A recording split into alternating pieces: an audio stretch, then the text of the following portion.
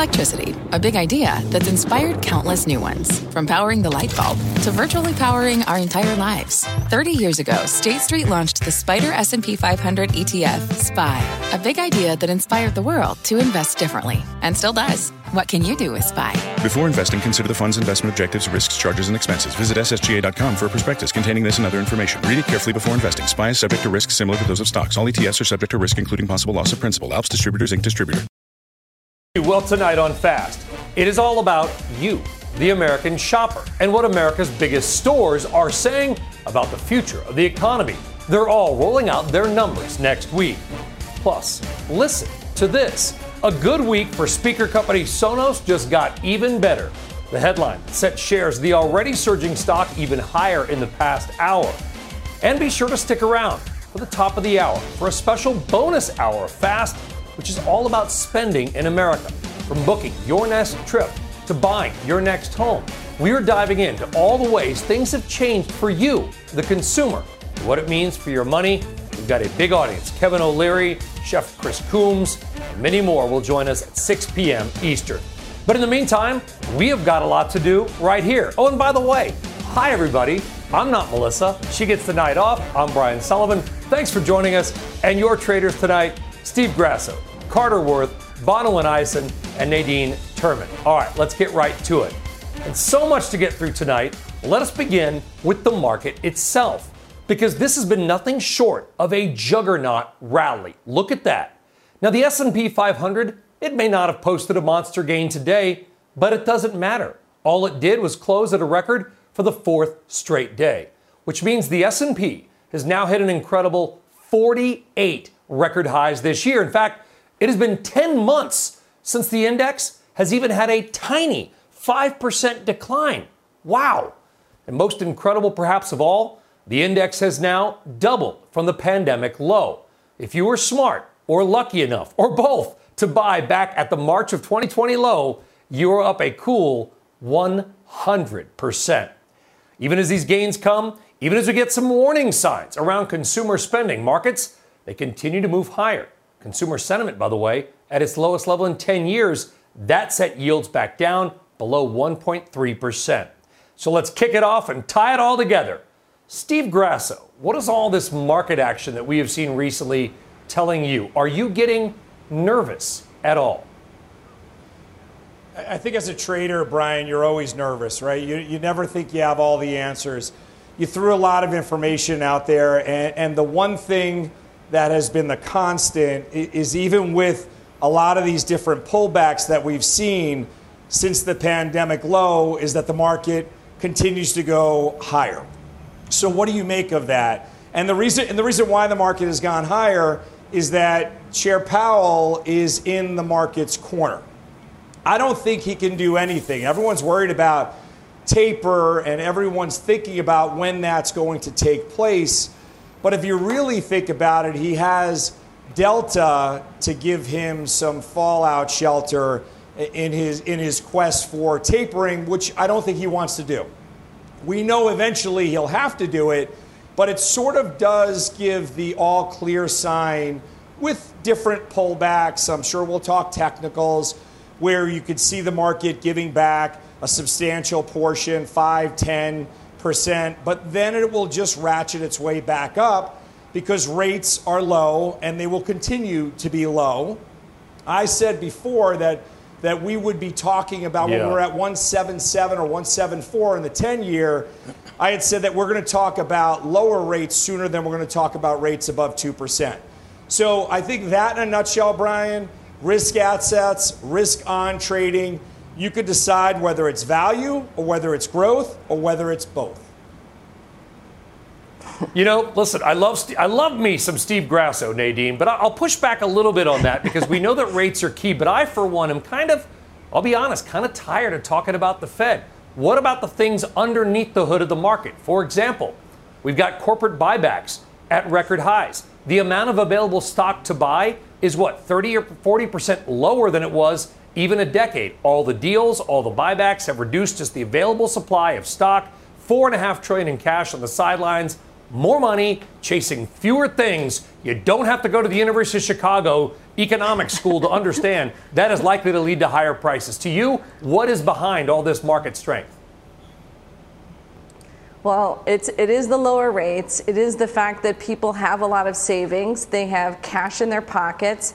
In fact, there's still a lot of dry powder out there that can support asset prices, especially risk asset prices. And so when we look ahead, liquidity matters, and you have people looking at things and on the down days picking them up. But I think you are right, Brian. There has been a lot of volatility under the surface. We're hitting, all-time highs, it seems, here every day, which is a little bit crazy to say. But underneath the surface, not everything's going up at the same time. And so you'll have a day where the market might be up 20 basis points, but individual stocks are, up or down 2 to 5% each. And so I think you really have to peel back the onion and say, well, which are the sectors, the geographies that will do well? What are the factor exposures? And so you do have to trade around this market a little bit and know where you're positioned. I don't think it's, the tide lifting all boats. Well, Bonawyn, we like to look at the options market as well. By the way, options action, 5:30 p.m. Eastern time. Check it out. And you look at things like the VVIX or the SKU index or put call ratios. Pardon me if I'm getting a little bit nervous right now. Does the fact that the market has been just so sanguine, ticking higher nearly every day, does that worry you at all? Is anybody out there in our box nervous, Bonawyn? Worry, I'm going to stop short of saying worry, but I always look at, some of the things that you pointed out to kind of inform my decision on how I should be positioned. You mentioned the VIX, you mentioned VXX, a few other metrics. Listen, protection is relatively cheap right now. So I'll tell you why I'm not nervous, because the cost of me protecting my portfolio is relatively cheap. So I might as well go on ahead and do some overlays or go on ahead and add some protection. That gives me calm. And I'm willing, as you mentioned, we're up. We've doubled from that pandemic low.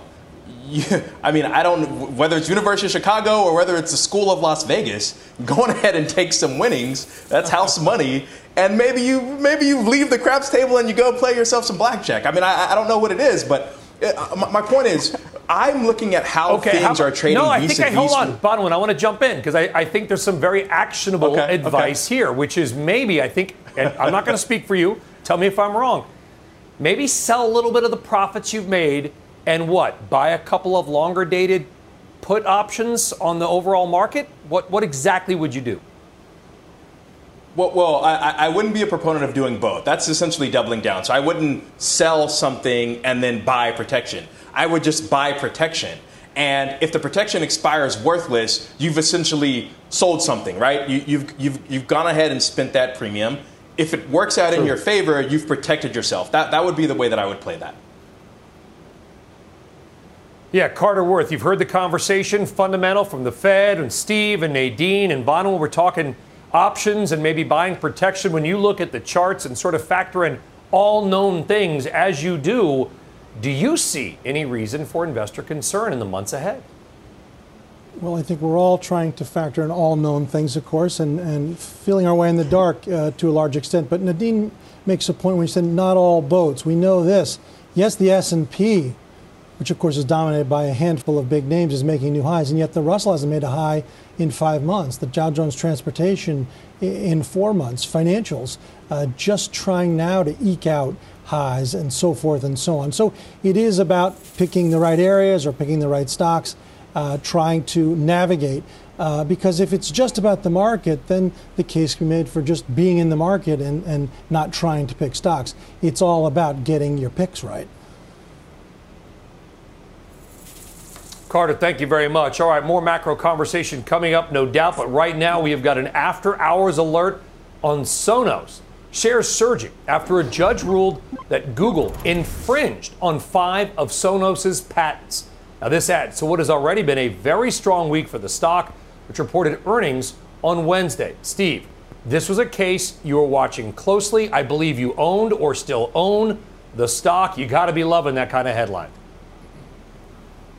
Of course, yeah. I've owned it. I've owned this stock for quite some time. I originally bought it with a 14 handle on it. I believed in it.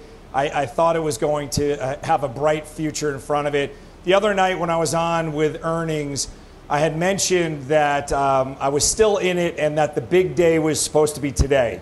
So people that were in the name, people that track the name, were more excited about the ruling today than about any one-off quarterly earnings. And the reason why they're so excited about it, Brian, is that CNBC has covered this pretty effectively. There were only 5 patents in the lawsuit today, but there's 150 infringements, but they could only get 5 patents in here. So the reason why they wanted to go federal second was the federal level. The DOJ has never ruled against the Trade Commission's ruling. So that leads us to believe that Google won't go federal. They'll just settle. So if they settle, then this becomes a licensing deal for the foreseeable future. Usually these licensing deals last 20 years. So I'll break it down to the viewer. This could be $50 million in licensing fee going forward. Next year, if Sonos was going to make $350 million in EBITDA, 70 million or so with their other licensing deals, now you're talking about 420 million in EBITDA, and 70 of it is licensing. There's got to be a re-rating in the stock. So people feel that the stock is going much higher. I feel it's going much higher. I'm still long it. People have thrown out a number of $100. It's just whiteboarding it at this point, but this is all tailwinds. This is a huge win for Sonos, and they might go after Amazon. I don't know. I don't know anything that you don't know, but I know there's a lot of infringements. Well, and we know that those are great points because, Nadine, to Steve's point, you know what is not at risk? Licensing revenue. You don't have to worry if customers buy your product or not. That is almost risk-free money for Sonos. Do you own, or would you own, or do you want to own Sonos? That's right. I think Steve nailed it on the points. Are estimated to be around 10% increase of EBITDA. That's a big number, and what you're pointing out is right. It's the consistency of that EBITDA. You don't have to get new growth. You don't have to come out with products. You're just basically getting a royalty off of somebody else's stream. And they've sold tens of millions of these speakers that are now infringing.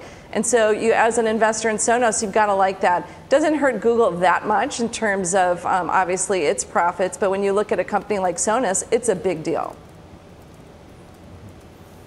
All right, Nadine and Steve, thank you very much. Sonos now up 8.5% after hours. All right, coming up. Well, you may not care that much about bond yields, but you should, because a small move there can move big tech in a big way. And coming up, the Chartmaster will lay out his thoughts on where rates and maybe stocks will be headed next. And we're sorry to say it, but earnings season is not over just yet. We still got a ton of retail names on deck next week. So we're going to play a good old-fashioned game of shop it or drop it. See how the traders are playing all those stocks, those retailers, your money. Coming up next, Fast Money, back in 2 minutes. The spirit of performance defines Acura, and now it's electric. Introducing the all-electric ZDX, Acura's most powerful SUV yet. While what powers their cars may change, the energy that makes Acura never will.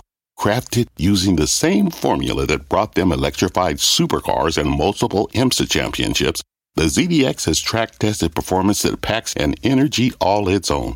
With a premium Bang & Olufsen sound system and up to 313-mile range on a single charge, and a Type S variant with an estimated 500 horsepower, the ZDX is everything they said electric could never be. It was built with the driver in mind, just like Acura's been doing since the beginning. We could talk all day, but the only way to experience this electric performance is to drive it yourself. Unlock the energy and order yours at Acura.com.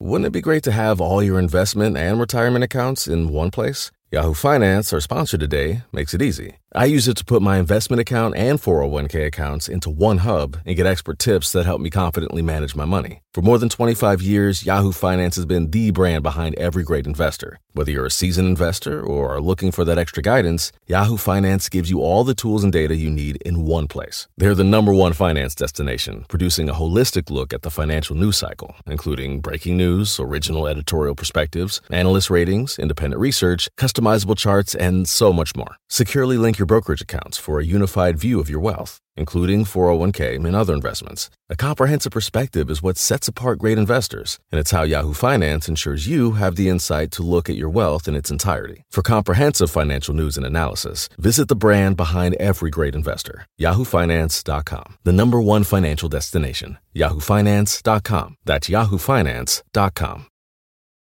Welcome back to Fast Money, everybody. Well, 10-year yields, they took a big leg down today, primarily on that weaker sentiment data. But if rates do rise from here, it could mean big shifts on where certain stocks are headed. Let's dive into the charts with the chart master, Carter. Take it away. Sure. I mean, before looking at the charts, just to be clear, I'm forever and always in the camp that the cost of 10-year money being at 1.2 or 1.4, 1.6 or 1.1, 1.5 or has nothing to do with the 3 to 5 year DCF work and assigning a multiple to a growth stock. However, the market seems to think that it matters a lot, and on any given day it does. Let's look at some charts. First, 2 yield charts. The first is just the 10-year yield chart as we all know it and see it, no judgments or annotations by me. The second is with the lines as my eye sees it, which is to say the move down since 1.77 has been very orderly. We know we hit 1.12 about a month ago in mid-July. But interestingly, when we rallied to 1.38 this week, we hit our head to the penny at that upper band of the downward sloping channel. And we closed today at 1.28, a real setback for those in the camp that were heading higher. In fact, consensus is still close to 2% at the end of the year for 10-year yields. I do not believe that's going to play out. In any event, let's look at some tech names, a few charts. First is just the tech sector itself. This is the XLK, the way to capture the whole sector. And how would you characterize it? I would call that an uptrend. There's not much else to say, yes? And so it's a stay long, be long circumstance, if you will. Now, 2 stocks. A stock that looks a lot like the sector, look at HubSpot's next chart, HUBS, up and to the right. North by northeast, orderly, steadily, never gets too steep. A classic stay long, be long looks like the sector. It's a favorite.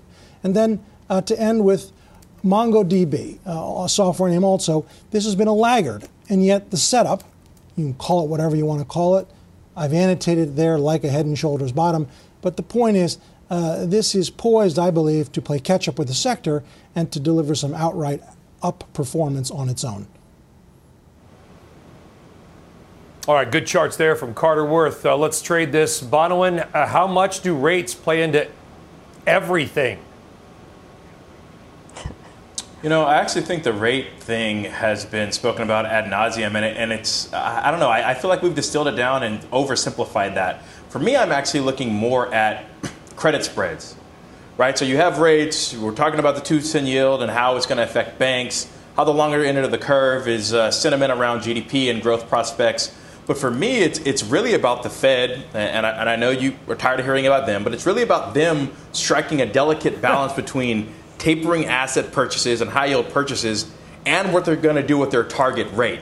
Because as you can see from a lot of data, like when we have rollovers or spreading or widening in the credit market, particularly the high yield credit market, that trickles down and correlates much better with small businesses and how they're going to continue. Like those have been the companies that have not had the same access to credit and low rates that these large behemoth companies have. Those are the things that I'm focusing on more than just any particular rate, but how rates trickle down into different credit pockets in the market. Yeah, good stuff. And Nadine, I want to be clear. I mean, I've been tired of talking about the Fed since the Ben Bernanke. I used to have a Fed jar on set on a show called Street Signs. Every time someone brought it up, they had to throw $1 in it because I feel like it's just an easy excuse. I understand how much it matters, right? But it's like my least favorite saying is, it is what it is. It's like, you're not saying anything, right? The Federal Reserve is a convenient excuse for everything. Stocks go up, it's the Fed's fault. Stocks go down, it's the Fed's fault. That's my point there. Still, rates do matter. What are you watching in the rates market? What kind of stuff do you think will happen if rates do go up? I think there's 2 things. One is there's a misunderstanding that when tapering occurs, rates don't just jump up. Usually before that is when rates have gone up. And you actually usually see rates go down after tapering post QE. And so if you think that tech is still going to be a bond-like security, then it actually should benefit tech. So I agree with Carter on this. Looking at tech, it's in a bullish formation. It should continue. And the second point, if you want to bring up the chart about implied volatility, we like to look at the options markets. And what you see here is about where people are actually positioned. You've got the QQQ, so that's tech, at a 55% implied volatility premium. It means people are paying up for protection. Same thing with MGK, which is mega cap growth, 44%. But then you look at the red bars, the small bars, and what you have there is the XLF. The financials are actually at a discount, minus 20. So people are already positioned as if rates are going up. And Carter mentioned people are thinking it's going to be at 2% for the 10-year. And we're on the opposite of that. We actually would take the contrarian view and say go long tech because people are already positioned on the opposite side. Nadine Bonawyn, thank you. All right, coming up. We are getting some big moves from the so-called smart money. We're going to dive into what they call the 13 Fs. The whale watching. What do the biggest hedge funds own? That's ahead. Plus, the options traders are putting on their tool belts, and they are hammering into one big home improvement stock in a jam-packed options action. Do not go anywhere. We're not done. We're back in 2. There's your mystery chart. See if you can guess. All right, we've got a news alert right now on some moves in biotech. Leslie Picker has literally been scouring SEC headlines and databases all day long and joins us now with more on what the pros are buying. Leslie. Yeah, Brian, all day. It's really just been the last 2 hours. We've seen a slew of these 13F filings come, and the deadline's not until Monday. So a couple of these fund managers really getting ahead of the curve here. Coatue stood out to me as one that was really interesting. Some pretty interesting moves during the second quarter, namely in the biotech space, as you mentioned, specifically with regard to BioNTech, a 262% boost in that position to hold just about $300 million as of quarter end. Also, massive jump in Moderna, 388% jump in the holdings in that stock to $1.4 billion as of quarter end. So clearly very bullish on the prospects for the vaccine. Also on the FANG front, big boost in Amazon, up that stake by 64% to hold $1.5 billion worth of Amazon, and a 34% boost in Facebook as well. Peloton, though, for those of you who are watching this, well-known stay-at-home stock, they increased that stake, tripled that stake to hold about $500 million in Peloton. And with regard to Chinese tech in particular, Li Auto, they pared back that stake by nearly 90%. They used to hold $1.4 billion worth. Now that stake's just $50 million as of the end of June. Of course, these positions all may have changed in the 6 weeks or so since then, Brian, but still interesting moves nonetheless by Coatue, which is a hedge fund that we follow very closely. Back over to you. Maybe they see booster shots ahead as well. Moderna stock's been red hot, by the way. Leslie Picker. Leslie, great to see you as always. Thank you. Thanks, Brian. All right, unbelievably already time for our final trade. Let's go around the horn now. Steve, kick it off. So I'm going to go with a name I've been long for quite some time, Chewy. Everyone during the pandemic bought a pet or added a pet, and they got to feed those pets. So active customers are increasing. That means that sales are increasing. That means revenues are increasing, Brian. Chewy. Bonawyn. The trend is your friend, Uber Technologies. I know it's tempting to jump in, but don't catch a falling knife. Let it base. Find a level. Nadine. For the gold bugs, you need to trim your gold. So gold hit the top end of our trading range today. So if you got some, trim it. If you're looking to short it, you can short it. You can do it through an ETF like the GLD. Nadine does not love gold. Carter Worth. Bonawyn said one of the great lines of all time, the trend is your friend. QQQ, stay long, be long. There you go, long and strong on the triple Qs. Guys, thank you very much. What's on the horizon for financial markets? At PGIM, it's a question that over 1,400 investment professionals relentlessly research in pursuit of your long-term goals. specialized across asset classes, but united in collaboration. Our teams provide global and local expertise. Our investments shape tomorrow, today. Pursue your tomorrow with PGIM, a leading global asset manager.